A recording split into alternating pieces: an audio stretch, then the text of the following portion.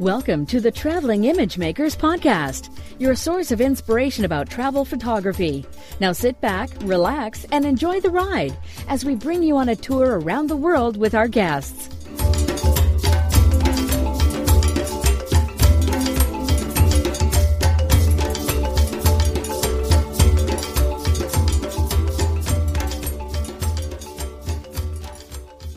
Hello, this is episode 41 of the Traveling Image Makers podcast, and I'm your host, Ugo Cei. Before introducing this week's guest, I would like to take the time to read one of the reviews that one of our most loyal listeners left on iTunes. And I always love receiving reviews, and this time I wanted just to publicly say thank to one of our reviewers by reading their reviews in public. So this one was left by Vesa Loikas from Finland, who has been a long-time follower of the show. So thank you, Vesa, and here it goes. The low-key approach works very well here.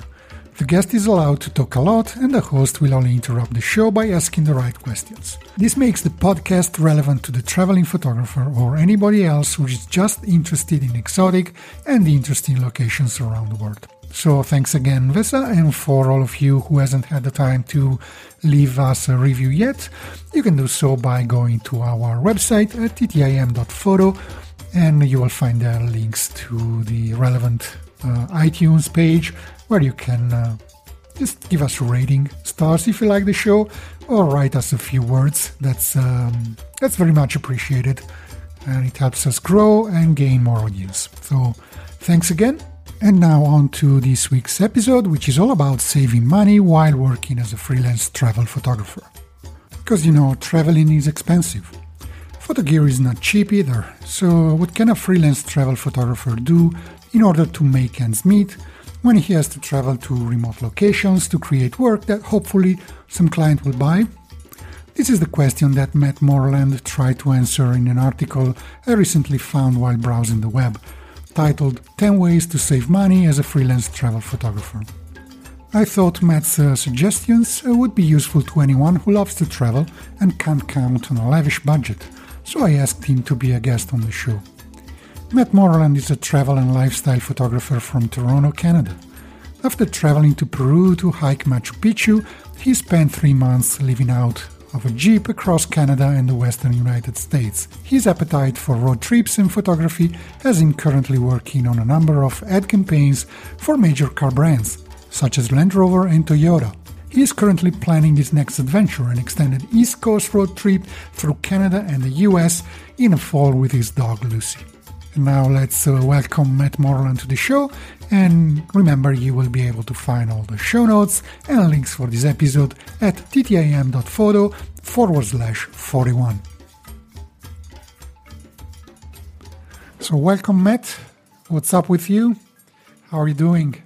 Oh, I'm doing all right, thank you. Thanks for having me. This is great. It's my pleasure, and thanks for taking the time to be with us today. First of all, I would like you to introduce yourself to our audience. Who is Matt Moreland? Maybe how did you get started with photography and travel? A bit about your background, essentially.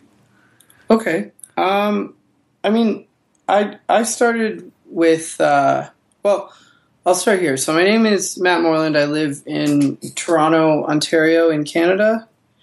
And I've been doing photos since I was a little kid. My family did a lot of road trips growing up, and I got a little point-and-shoot film camera when I was probably like 6 or 7, and I sort of decided that I was the family vacation photographer.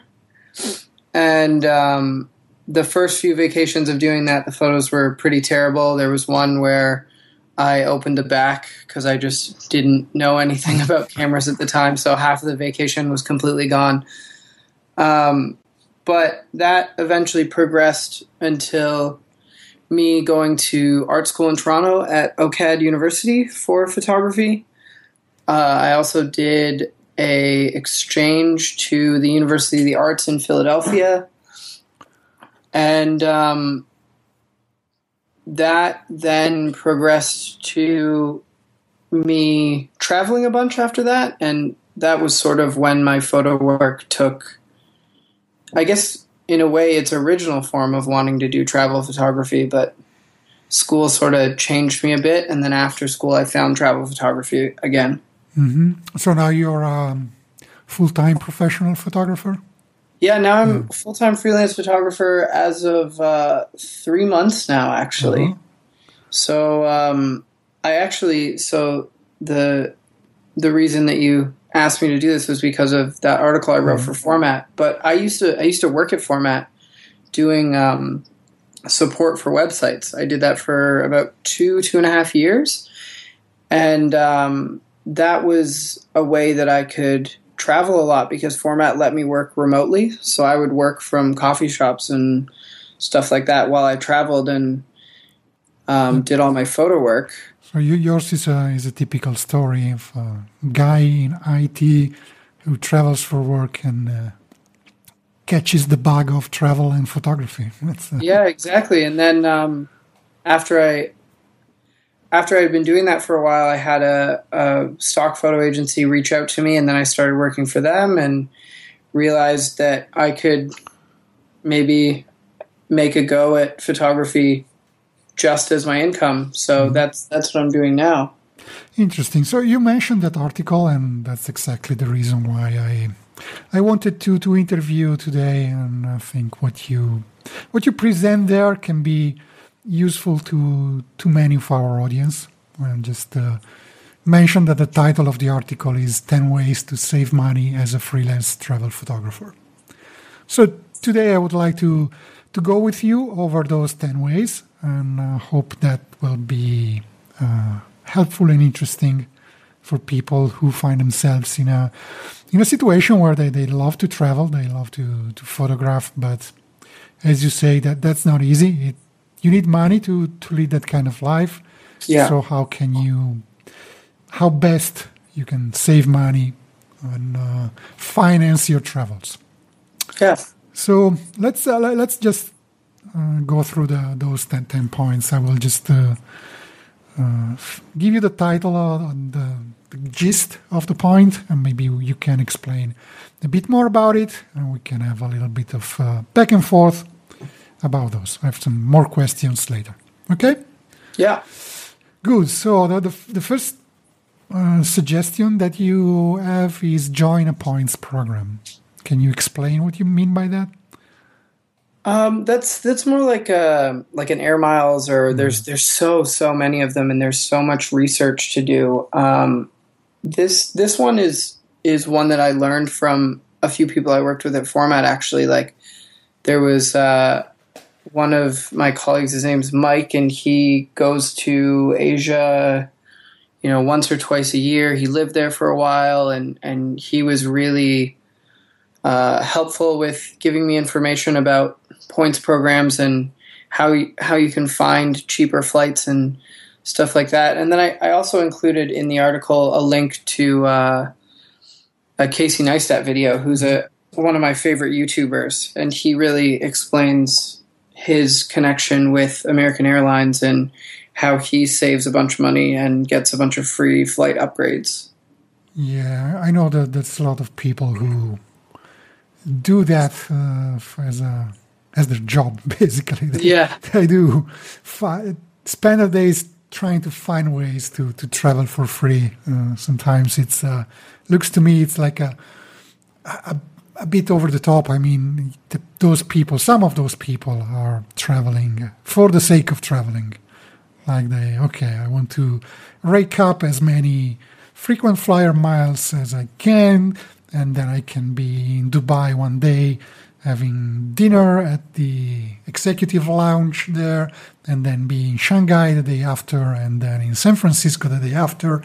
But some of those people never end up leaving the airports. I guess in your case, it's more of an expedient to go to places that you actually want to visit rather than just visiting airports. That doesn't look like very interesting to me, but yeah. Yeah, this is definitely one of those things that's more afforded to people who are traveling very often. Like if you're flying, once or twice, even 3 times a year, this probably isn't very helpful for you because the points, I mean, maybe if you travel 3 times a year, you'll be able to save up for a 4th. But these things are a lot more effective for people who are traveling constantly, traveling for work constantly. If you can put anything and everything on a points program, it adds up.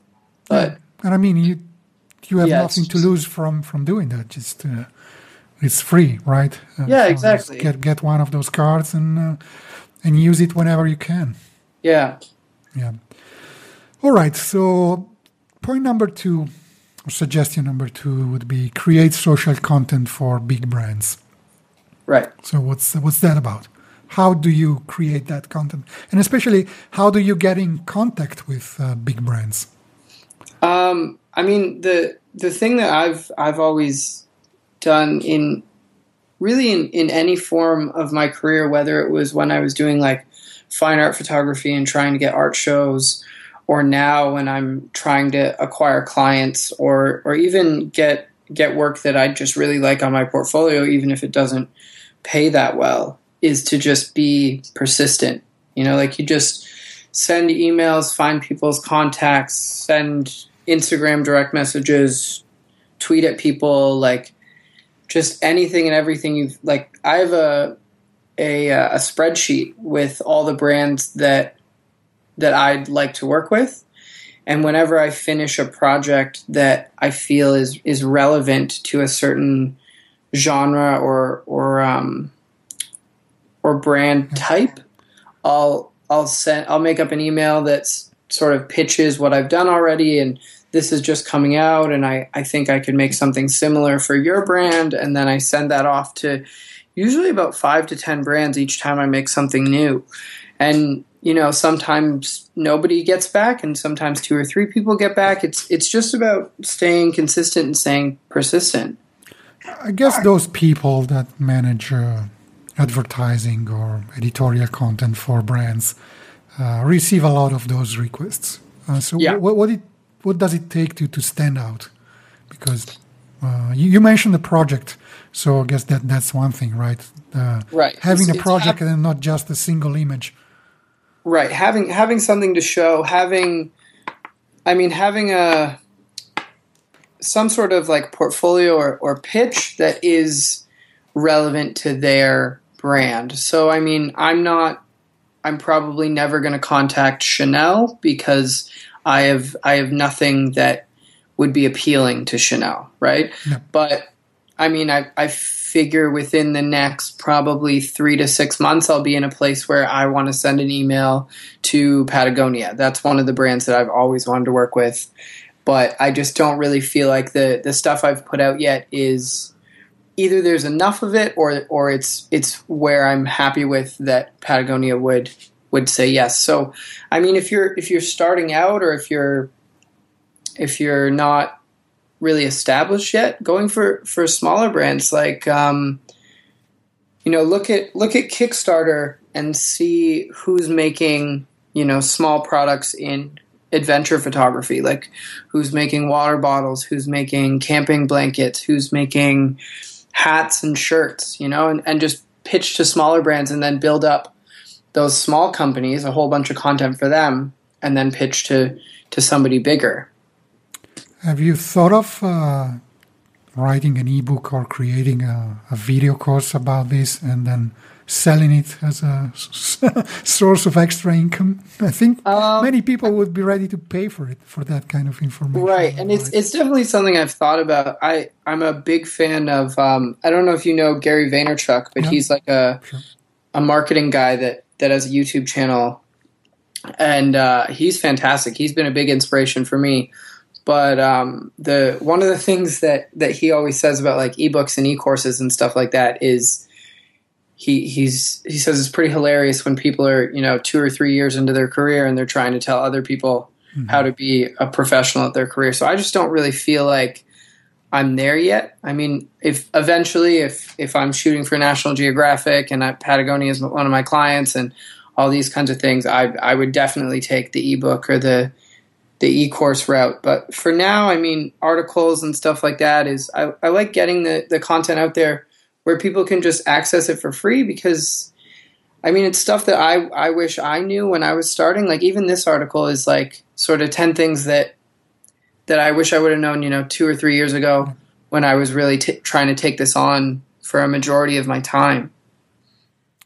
Yep. Okay. So we'll wait a few more years for your ebook about this. That will be great, I'm sure. Okay. So point number 3 is use Starbucks Wi-Fi. I learned about this one from, I don't know if it was an MTV or a VH1 documentary, but I saw it when I was probably in high school, and it was about paparazzi photographers.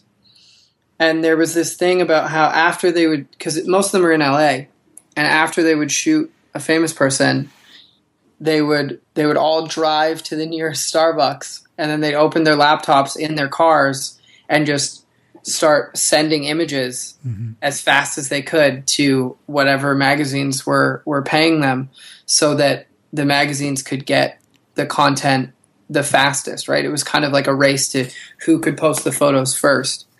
And I mean, you don't necessarily need to be posting first or trying to get your stuff out there the second it happens, but it's sort of a testament to how good the Wi-Fi is at Starbucks and how they're everywhere. So, I mean, when I was on my last trip, I was doing vlogs for my YouTube channel, and I would pretty much always edit and upload my stuff to YouTube from a Starbucks, because they tend to have really, really fantastic internet. That's kind of like one of their business pitches. It's why people go there, right? Mm-hmm. Yeah. I would say don't come to Italy. There are no Starbucks here. No Starbucks there, but do you have a similar chain, like something with really good Wi-Fi? No, not really. It's pretty difficult to find good Wi-Fi in general in public places in Italy. It's growing. I mean, more and more bars and coffees and restaurants are starting to offer it, but it's more like the exception than the rule. And no, for some reason, we have no Starbucks here. We might have other chains, but no Starbucks. So I mean, other than Italy, it's all over the world. So definitely, it's a good. Yeah, it's definitely something that like you're going to get more often in North America than anywhere else. But there are Starbucks all over the world. And I mean, when I was in Korea, I did a similar thing because there was a bunch of Starbucks in Korea as well. So, but yeah, the point. I mean, I was just joking, but you made the point in the article that hotel Wi-Fi tends to be really bad and expensive too. If you just get the free service is not good. The premium service is very expensive, and maybe it's not good either. So finding an alternative, it's. Yeah, my worst experience for hotel Wi-Fi was in Las Vegas when I was on my last big long road trip. I was kind of like, oh great, like got a hotel with a Groupon, so similar to like doing a points thing, but got a reduced rate on a hotel, and then said it included Wi-Fi, and I was like, oh, this is great. I can get a whole bunch of work done. I'll have air conditioning, all these things.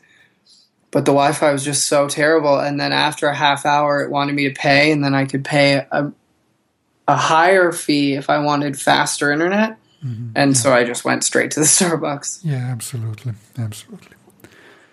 All right. Point number 4 would be casinos.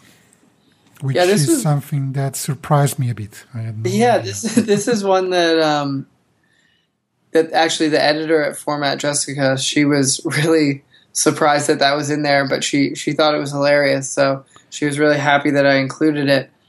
But the casinos thing I sort of found in the last year, like when I was on my road trip, I was constantly looking for parking, and the first casino that I went to was in Windsor, Ontario, which is where the crossover is from Canada to the US. So that was like right at the start of my road trip. I think it was the first day. And when we were parking, I was trying to figure out how much I had to pay for parking. I couldn't find any signs, and when I asked inside, I was like, hey, how much does parking cost? Where do I pay? They're like, oh, if you get a points card at the casino and you play for 30 minutes, you get free parking for the next 24 hours. And I was just kind of like, wow, that's really helpful. So I got the points card at this casino, and the casino was owned by a bigger company that owned a lot of casinos around the U.S. So whenever there was one near me, I would play for 30 minutes. In almost every case, left with more money than I'd come with. Not a whole lot. Like I'd spend, $20, $50, maybe leave with like somewhere between $50 and $100. But then I'd have free parking for the next day. Wouldn't have to worry about my car. Could go explore the city that I was in. So that's sort of the basis of it. But when I was in New Orleans, I met a couple that was retired, and they were on the same points plan as me, but they had been doing it for years. And the casino was flying them to different cities like 4 to 6 times a year. They would give them free hotels, free food, all these things. And I was like, oh, they must be losing tons of money, and that's why they're flying them out there, so that they'll spend all this money. And so I felt a little rude about it, but I was like, you must be spending so much money at these casinos. And the guy was like, that's the great part. They're not bringing you in because you're losing. They're just bringing you in because of how often you play. Mm-hmm. And he was saying that he would spend usually about $500 of his own money every time he would go on a trip. And he would come home having made between $1,500 and $3,000 every time.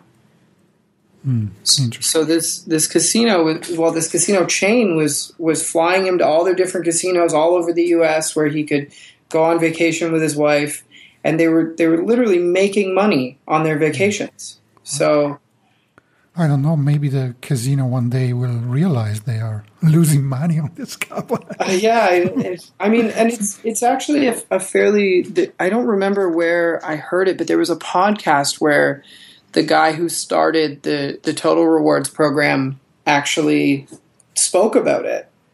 I'll try and look it up, and maybe I can send you a link. If you can send me a link, we will add it to the show notes. Yeah, but he talked about setting it up and how the casinos that it's in, their user review ratings have gone like through the roof, and tons and tons of people are now telling all their friends and telling their family to go to these casinos. So their casinos are really busy because so many people love the experience. So I mean, they must be making money on the grand scheme, but just maybe not in the cases of these people that are. I see. Big points receivers. Okay. Anyway, this is another thing that people might want to try. Yeah. Point number 5 is buy airfare through a bulk ticket program, which I never heard of. Can you explain what is a bulk ticket program? Yeah, I actually found out about this through a friend of mine that I met in Peru. Me and one of my friends went to Peru to do the Machu Picchu hike. And we met a couple of British guys at the hostel we were staying at in Cusco, and one of them was talking to us about how he'd been traveling for like the last year, and he was like, "Oh, but I bought all my airfare before I left," and I was like, "Well, that's a pretty strict schedule," but he was like, "No, you just buy in blocks of like miles, like in distance." So he bought like, I have no idea what the actual number was, but just thousands of kilometers. And then you just book your flights through whatever airlines are associated with the bulk ticket program that you use. And then you can fly from wherever you're going from wherever you are to wherever you're going, and just keep doing that until your miles run out. You use them up. Yeah, and it's apparently quite a big saving.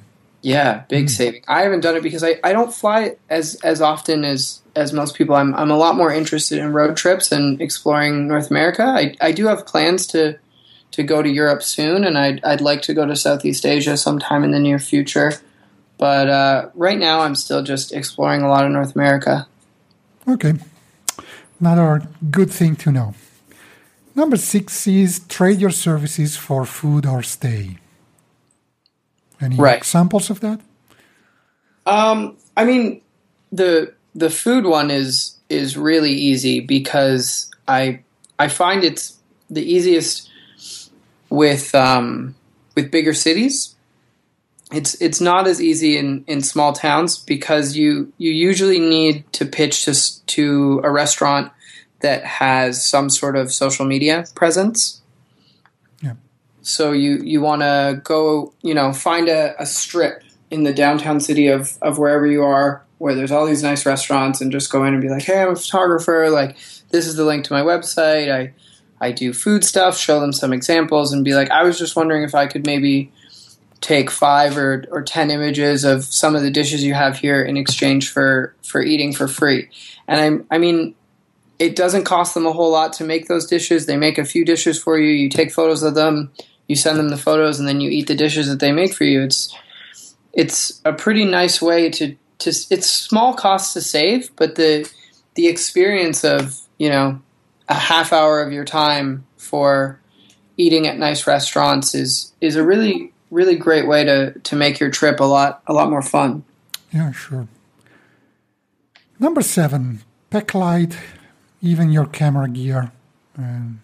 This is something I've been doing more and more recently, so I'm totally with you on that. What's your typical packing list? How do you travel? I mean, at first I was packing everything and just realizing that I wasn't using probably 80% of it. So now everything I have minus my reflector fits in my backpack. So I just have my camera body, and I'm usually only taking a Canon Rebel when I'm traveling because I just don't want to lose the 5D. That's my biggest worry is it gets stolen or something like that. And for the most part, if I'm doing, unless I know that I'm doing big client work while I'm traveling, I'm not going to take my nicer camera. So I take a low quality camera. I mean, like the prosumer type thing, and then just a 50mm for portraits, and then something with a bigger range for if you're doing some nature stuff, or if you're, in the city and you want to have the option of having like a wider angle or like a bit of a zoom. But really just like 2 lenses that you can swap in and out that are pretty small, pretty unassuming, that just fit in your backpack. That's what I go for. And then I take my reflector with me as often as I can. And tripod, yes or no?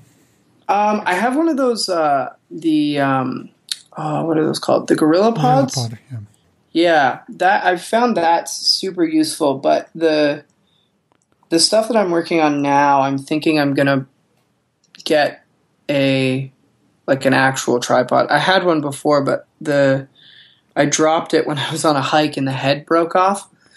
So I'm probably gonna get that one fixed because I've been doing a lot more night stuff, and I want to do some stuff with stars and time lapses and things like that. And you really need something that's sturdy, whereas Gorilla Pods kind of, if you leave them for too long, they kind of fold into themselves. Yeah. Okay. Number 8 is book freelance work ahead of time around your travel plans. Right. So this one is one that kind of takes the stress off of your travel, because if you can plan ahead and know that you have income while you're traveling, that can really help you set how long your travel can be. If you know you're going to make an extra $1,000 to $5,000 on your trip, you can take that 1 week trip and turn it into a month-long trip, So I try to, in the same thing that I was talking about with the social content, try to reach out to, in this case, it would a lot more likely be with brands that I've worked for in the past. So instead of just trying to pitch to new brands, this would be, somebody I'm doing work for. I say, oh, I'm going on this trip. Is there any chance you want me to, make content while I'm on the trip? And I mean, especially if you're doing work with car brands, this is a big pitch and they usually love it. So if they already have a photographer that they know that they like, and you say, oh, I'm going somewhere, not necessarily exotic, but just somewhere that maybe photographers aren't usually there, they don't have someone in the area, you can pitch that you pick up a car at the nearest dealership to wherever you're traveling to, go out on a little road trip for the day and take some photos. And that can usually be a pretty good source of income, but it doesn't have to be cars. It can be clothes. It can be, I have a friend who I do a lot of photo work for his company. They're called No Fun Press. They're a clothing company. Really great stuff. Love them. But I took a bunch of their stuff with me when I went to Peru, just like enough to fit in one little part of my luggage. And now he has a photo of somebody wearing one of his shirts on top of Machu Picchu. So it's just where you can find things that they usually would have no access to, and then pitch that to your clients. Okay, number 9, pay attention to conversion rates and local currencies, which I think is good advice for anyone traveling for whatever reason, not just photography. Yeah, not just photo work, exactly. This one's pretty self-explanatory, but I have had some friends with me on trips that, they don't really look into it, and they set up their money ahead of time, and then, their credit card doesn't work here, or they find out that if they paid in the local currency instead of the American cash that they had, they would have saved $200. Like, it's really just trying to find out what your best means are for wherever you're going. And there's usually tons of like message boards and things where you can learn this stuff. Just a quick Google, and I find anytime I'm trying to learn something new through Google, I'll Google what I'm looking for and then open the first 5 articles and read all of them. And then if I need to do some more research from there, great. But usually I find it all in the first 3 to 5 articles. Good. Or you click on I'm feeling lucky button if you don't. Yeah. All right. So we are up to last one, number 10, which is sell every photo you've ever taken as stock photography. Right. And is stock photography still a thing? Can people still making money through stock photography? The people that are making money through stock photography the most are people that have been doing it for a few years. We're sort of at a point now where saturation is pretty high because a lot of people figured out that they could make money through stock photography, but it's definitely not going to hurt. You're not losing anything by doing stock photography, right? Like the reason that I'm saying put everything you've ever made on a stock photography website is because you really never know what's going to sell and what's not. As you do it more often, you sort of figure out, which stock sites like which stuff and what stuff sells well, and you can make more of that stuff. But it's really a lot more about quantity and how much is there, because it's really just upping your chances. If you have 10,000 photos and only 2% of those are selling, that's still way more than if you have 100 photos and 2% of them are selling. Yeah, of course. It's just trying to get as many photos up and available as you can, and then hoping that there's people that come by them and find them there. I really don't feel like there's tricks. It's just kind of like what I talked about before with finding clients. It's about being persistent and consistently making work and making it available for people to purchase.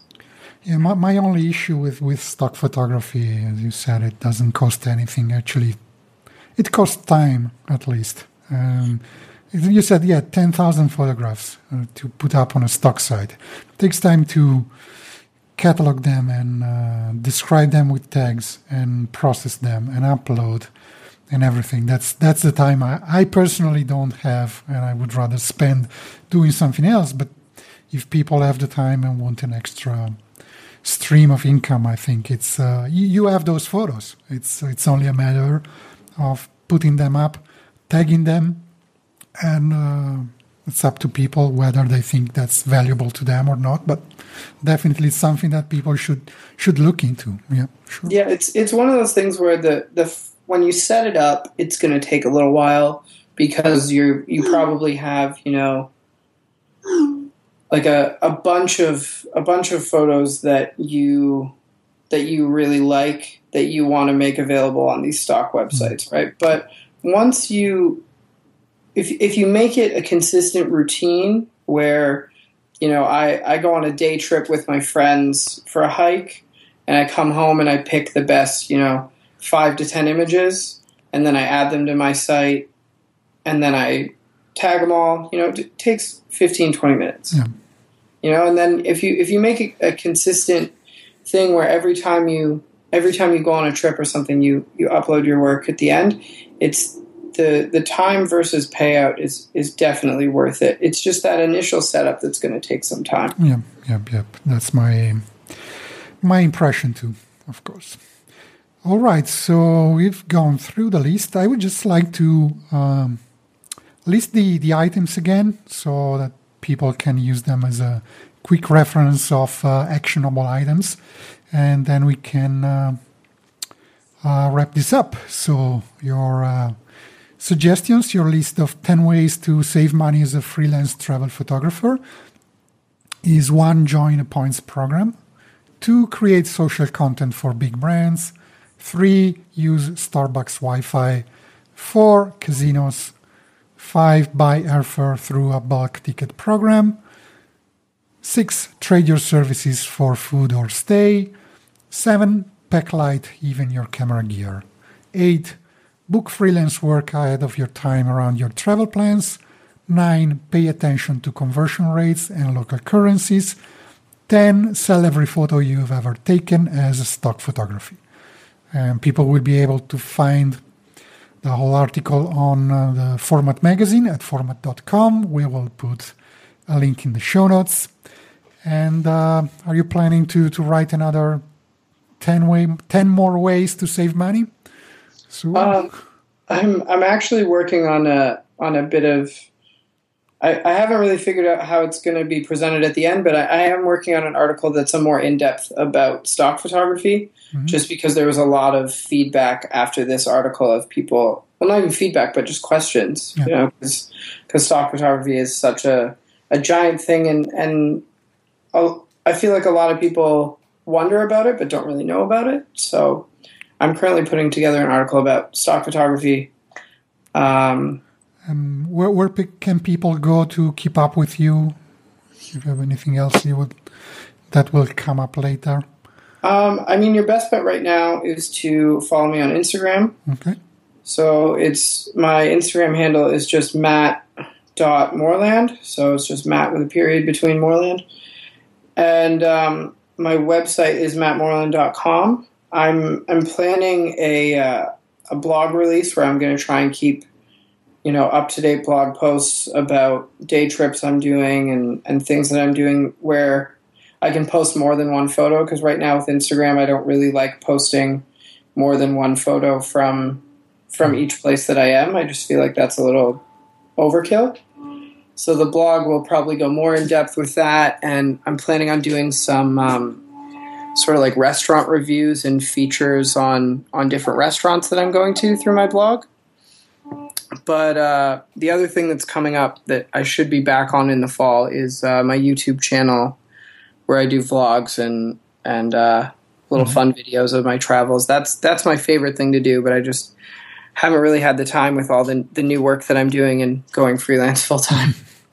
Okay, we'll put links to all of that so people know where they can find you. And I think it's a great list that people can really act upon. So thank you for sharing it with us. It's been a great pleasure to have you here. Anything else you would like to add before we wrap it up? No, I just want to say thanks for having me. This has been great. Yeah, and likewise. So take care and all the best for your next trips and adventures. Thanks so much. Have a good one.